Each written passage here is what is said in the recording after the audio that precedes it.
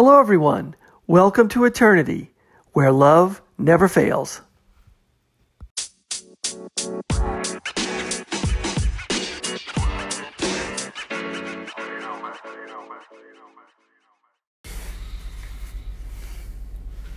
Hello, everyone. Thanks for listening. This is the Eternity Bible Study Podcast, where we walk through the Bible together every weekday, Monday through Friday. We're podcasting from here in the United States and in Zambia with a goal to share our thoughts and encourage one another as we read God's Word together, verse by verse. My co-host in Zambia, Matali, and I are both listening to Through the Bible podcast and then sharing our thoughts and encouragement with you. From America to Africa and everywhere else, God is in control. As always, our attribution goes to Through the Bible with Dr. J. Vernon McGee. So if you've ever wanted to try to read the Bible every day, we hope you can join us. We're regular people, just like you, trying to learn more about God and walk in step with His Holy Spirit. So if you have your Bible, feel free to read along, and if not, no problem. We'll try to put it all together for you. So let's get started. Well, hello everyone. We're back in the book of Revelation. We're in Revelation chapter 1, and today our schedule calls for us to look at verse 17. We touched on verse 17 yesterday, down through verse 20. We'll be finishing the first chapter of this incredible book of Revelation today. And it was hitting me yesterday that this has got to be, to me, one of the most powerful, dramatic passages in the whole Bible. Can you imagine? You got John, one of Jesus' disciples who he loved so dearly. You got John who traveled with him, who ate with him, who watched Jesus preach, who saw these miracles, who reclined with him at the table of the Last Supper. He was with him when he was crucified. He was at the cross with him. He was given charge of Mary. Jesus from the cross says, "Behold, this is your mother." He entrusted John to take care of his mother. This is someone who Jesus referred to as his friends before he was crucified. I mean, these guys were close on a human level. But look what happens when John sees Christ for the first time. John is in exile now on the island of Patmos, where political prisoners were sent during Roman times. John says he, in verse 10, "I was in the Spirit on the Lord's day." And when we think about that line there, that verse, I was in the Spirit, John was in prayer. When we are in prayer with God, we are in communion with God. We are in the Spirit. We are immersed in the Spirit of God. And in the Spirit of God, he was immersed in the Spirit on the Lord's day. And, that's Sunday. That's the day that the Lord rose. My study Bible indicates that the Lord's day is what we refer to as Sunday, the first day of the week, the day the Lord rose. That's the Lord's day, the day of the week that we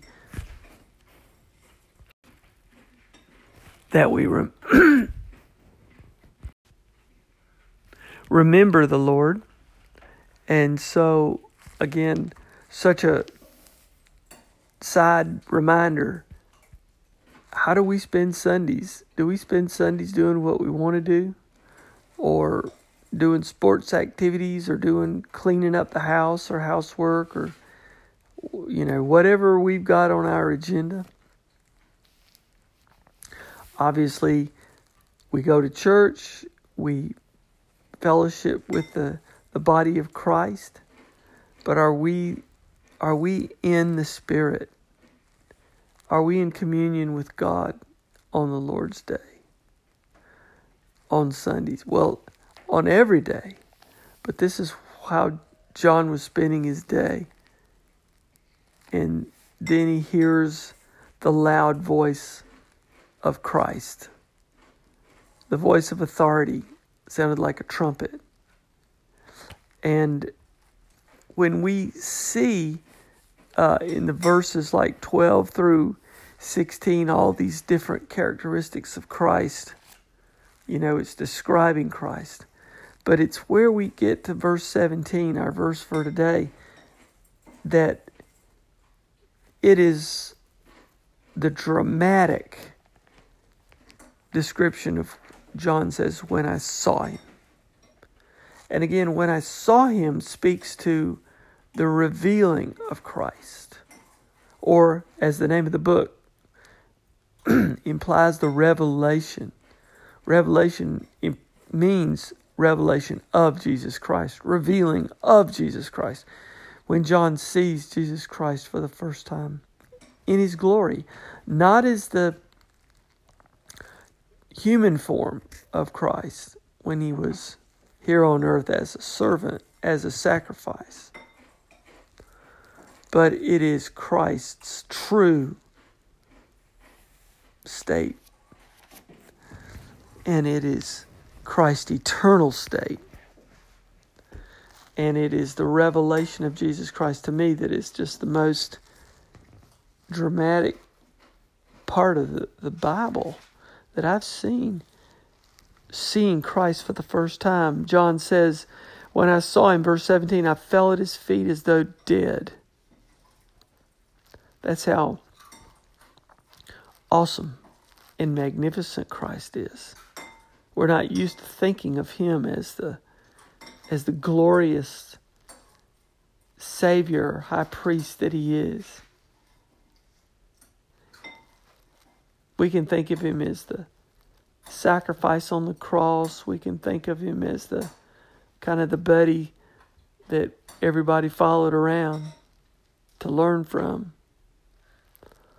But in his true state, John, the person that probably knew him as good as anybody, didn't relate to him as, oh, there's my buddy. He fell down dead, as if he was dead, paralyzed, in fear, because Christ is so great, we are so small. But he laid his right hand on me, saying, fear not. Christ knew that John was scared to death. First thing Christ does is say, fear not. I am the first and the last. Now, Christ is describing himself in several different formats. I'm the first and the last, and the living one. I died, and behold, I'm alive. He's the first, he's the last. He transcends time. He transcends life itself, death itself. I am the living one. I died, and behold, I am alive forevermore. There's no one before Christ. There's no one after Christ. And he is forever alive. But he tells John, I am alive. And I have the keys of death and Hades. He has the power over death, and he has the authority over death. He has the keys. Now, verse 19, write therefore the things that you have seen, those that are, and those that are to take place after this. So he's going to describe what he just saw, the things that are happening right now, and the things that will take place. It kind of makes me Go back to verse 8 when Christ says, I am the Alpha and the Omega. In other words, the beginning of the end, the beginning and the end. Says the Lord God, who is and who was and who is to come, the Almighty. He's everything. So now John is going to get charged to write down the things from past, present, and future. As for the mystery of the 7 stars, verse 20, that you saw in my right hand and the 7 golden lampstands. The 7 stars are the angels of the 7 churches.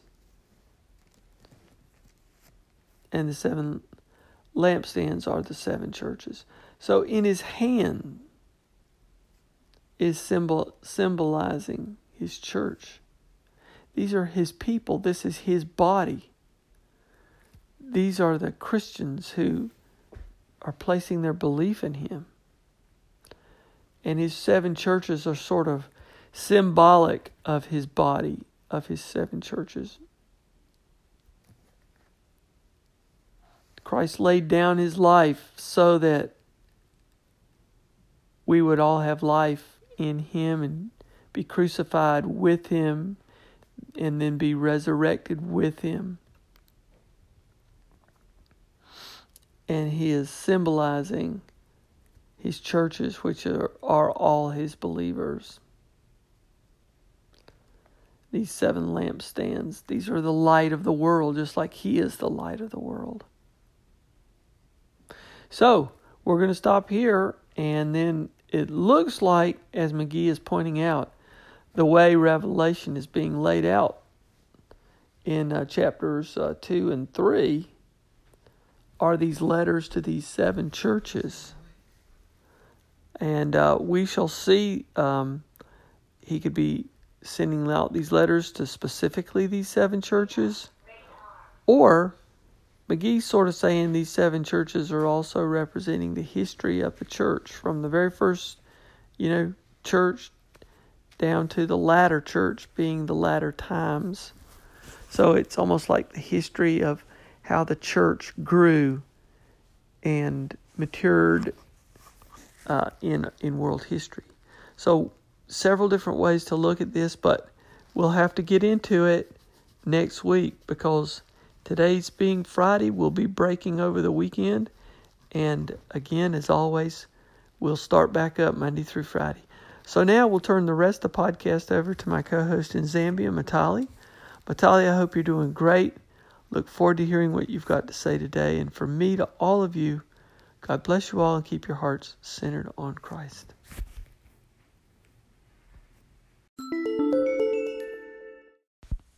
Hello. So today's teaching is coming from Revelations 1, beginning at verse 17, all the way to verse 20.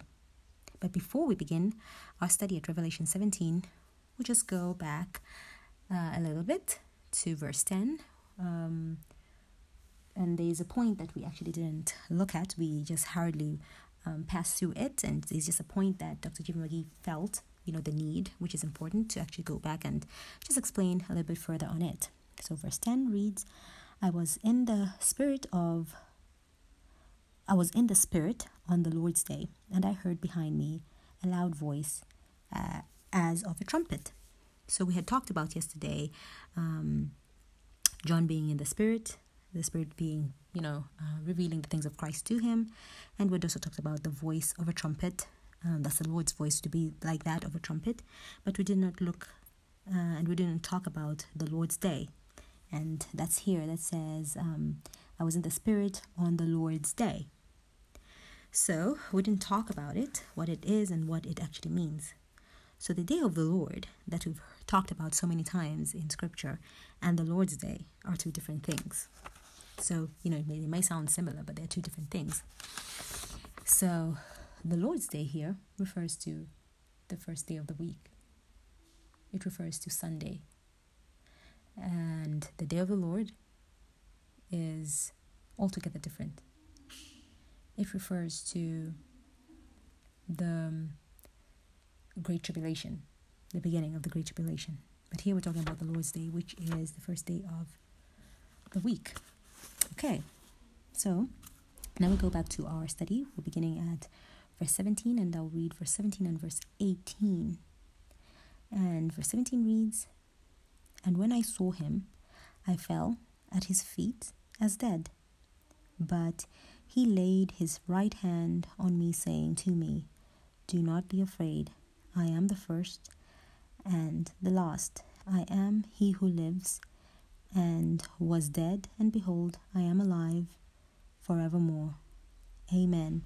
And I have the keys of Hades and of death.'" So here, we're looking here at the glorified Christ, the vision of the glorified Christ, the picture of whom John saw.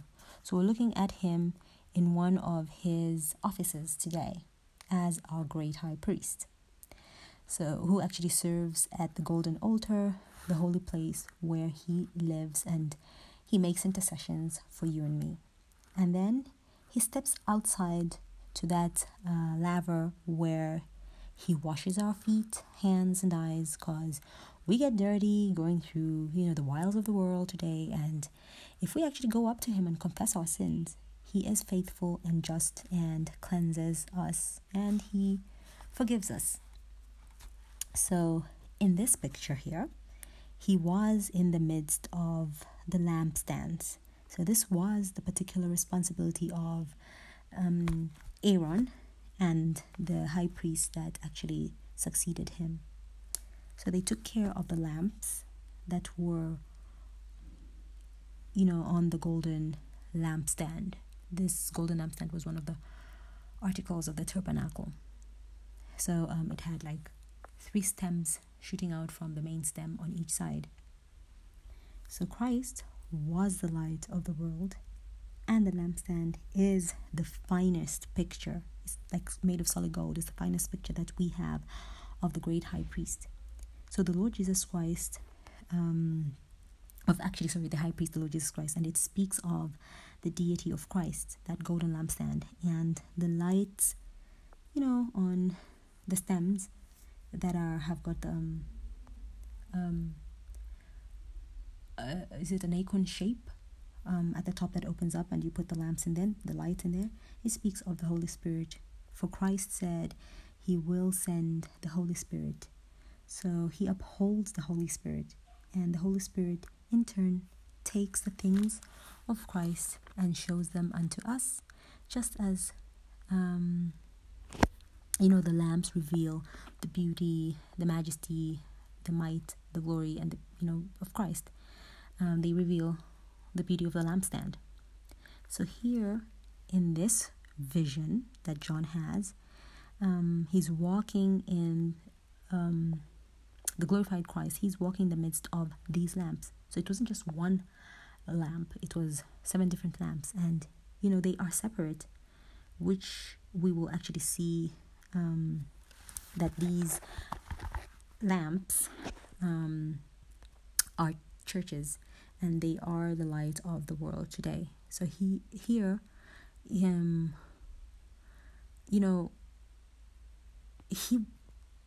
Christ was the light of the world, and he will be the light of the world when he was the light of the world, when he was down here. But he said, you and me, we are going to be the light of the world. So Christ is still the high priest, our great high priest, and he's trying to get light out of all of us today. In verse 17, let me just read that again. It says, "And when I saw him, I fell at my feet as dead. But he laid his right hand on me, saying to me, 'Do not be afraid. I am the first and the last.'" So here we read that John has seen our great high priest, and everything we have seen about him shows that he's in the position of judging, because he's standing amongst the lamps. He's in that position of judging his church, and his voice is like the sound of Many waters is the voice of authority. So the voice that called this universe into existence and will actually raise his own from the dead, from the grave, and will take his church out from the world to be with him. And it's his voice of authority that his church should actually follow today. And that's the only voice that the church should follow today. So in verse 17 and 18, here we see the effects of this vision upon John. It's like it was paralyzing, it was dazzling. So John was, if we read more about John in the book of John, he was very familiar with Christ. He had actually reached upon his bosom in the upper room, and he didn't mind rebuking Christ. But when he was here on earth, when Christ was here on earth, and how he actually, now here we see how he actually falls on his feet as dead. And if John, who was actually familiar with Christ, who was with Christ for 3 years, who was familiar with him, did this, this effect of seeing Christ, the glorified Christ, did this to him and fell flat on his face as dead, then you and I, when we get in his presence, we will not even look at him, as he will be the glorified Christ. So, today, this thing of making Christ look like, he's our buddy, we need to actually recognize that we don't get familiar with him. Look at Paul when he met Christ on that road to Damascus. It was a blinding light that he saw beyond the sun, and we can't even look at the sun today. So the wonderful thing here is that he says, fear not. In as much as we give reference to God, and we he's not our buddy, he is our creator. The wonderful thing here is that he says fear not, and that's the greeting of deity addressing humanity today. And he gives 4 reasons for not fearing him. The first reason for not fearing him, he says, I am the first and the last. So this speaks of his deity. He came out of eternity and moves into eternity. So from everlasting to everlasting, as is stated, O thou art God. And this is what the psalmist actually says. So everlasting means vanishing. So from vanishing point to vanishing point, he is, thou art our God. So he is the first because there was none before him, and he is the last because there is none to follow him. And then the second point that he gives, the reason why not to fear him, is he's the living one who actually, he's the living one who became dead. So this speaks of his redemptive death and resurrection. So Paul in Romans 8:34 says, who is he who condemns? Is it Christ who died, and furthermore is also risen, who is even at the right hand of God, who also makes intercession for us? So here, we ought to ask a question. If, a person, has a fault to find with you or me because they think, you're a great sinner. Christ died for Christ, who was without spot or blemish. He died for you and me. So Christ rose for my justification, to show that I am forgiven and I will go to heaven someday. And he is our intercessor. So who is man to actually point and find fault at me and say I am a great sinner as compared to them? So, and the third reason why we are not to fear is Scripture says, behold, I am alive forevermore, as it reads in verse 18. And this speaks of his present state. So he's not only judging, he's also making intercessions. He is seated at the right hand and making that intercession for you and me. The fourth reason not to fear is, Scripture says, and I have the keys of death and Hades. So the keys speak of authority and power. Jesus has power over death and the grave because of his own death and resurrection. So with all this, he can actually say to us, fear not. So we ought not to fear. Verse 19 goes on to read, write the things which you have seen, and the things which are, and the things which will take place after this. So we have here, the time division of the content of the apocalypse. So we have the chronological order of and division of past, present, and future. So in chapter 1, we have the things of the past. And then we have here the things that are what John has seen. And he's seen the glorified Christ, who is the center of this particular book. This book has got a lot of symbols, signs, and all. But one thing we shouldn't take away is this book is centered in Christ. This book is Christocentric. It's Christ-centered. So then we have the things that are. And that's the church. And these things are the church, the world, and this is in chapters 2 and 3. And we have the program of Jesus Christ, the things that shall be after these things. And we see the church, going to heaven there, and the things that take place after the church leaves the earth.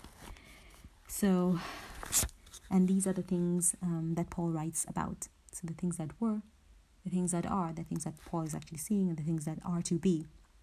Verse 20 goes on to read, the mystery of the 7 stars, which you saw in my right hand, and the 7 golden lampstands.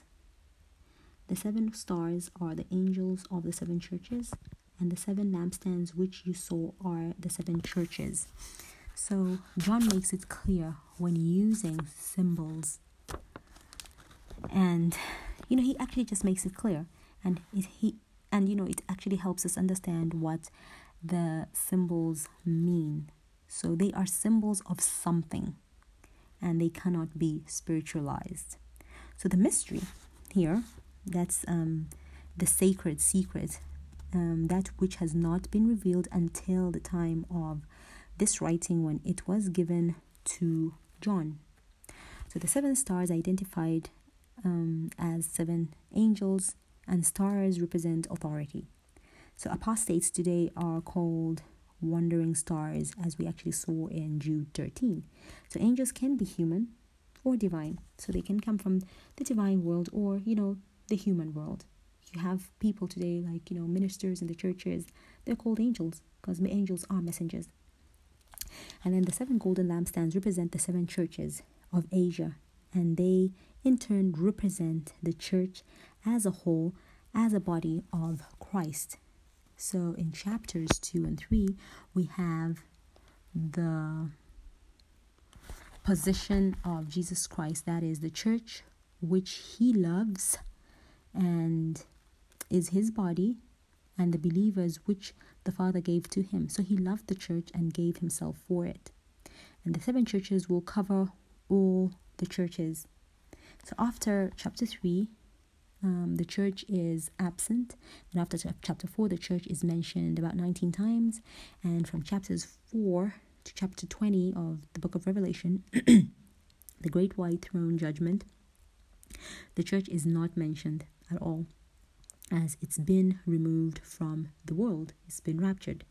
So the 7 letters that John wrote to the 7 churches, they have a threefold interpretation and application. First, they have a contemporary meaning, that is, they had a direct message to the local churches of John's day. Secondly, the second meaning is known as the composite. So each one is a composite picture of the church. That is, there is something that is applicable to all churches in all ages, in each message, and to each individual. So it's composite. So the letter may be addressed to one particular church, but it has application to the church and to the church members. And the third meaning is the third interpretation of application, which is the chronological. So we are, and this is what Dr. J.V. McGee said he will dwell on the most. So we are given the panoramic history of the church, and it's given in the 7 letters from Pentecost to the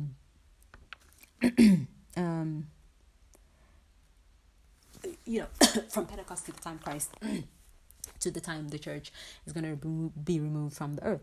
So there are 7 distinct periods of church history, and we today are close. If we are not already there, we are close to the last one of Laodicea.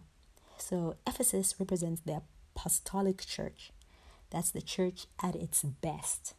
Just when the church started, the first one. And Laodicea, that's the last church. It represents the apostate church. And this prophetic picture is largely fulfilled, most of it, and is now church history. So the Lord will actually follow a well-defined and definitive format in addressing each church. So the book of Revelations is very orderly and very well organized and well explained. It's a program that is followed, and John, he states and describes each and every symbol that is actually given, but we shouldn't forget that this book is Christocentric. It's focused on Christ. That's one thing we shouldn't forget. There's all these symbols and signs and all, but it's all about Christ. It's all directed at Christ. Yeah, so this is our teaching, our lesson for today. Thank you all for listening in.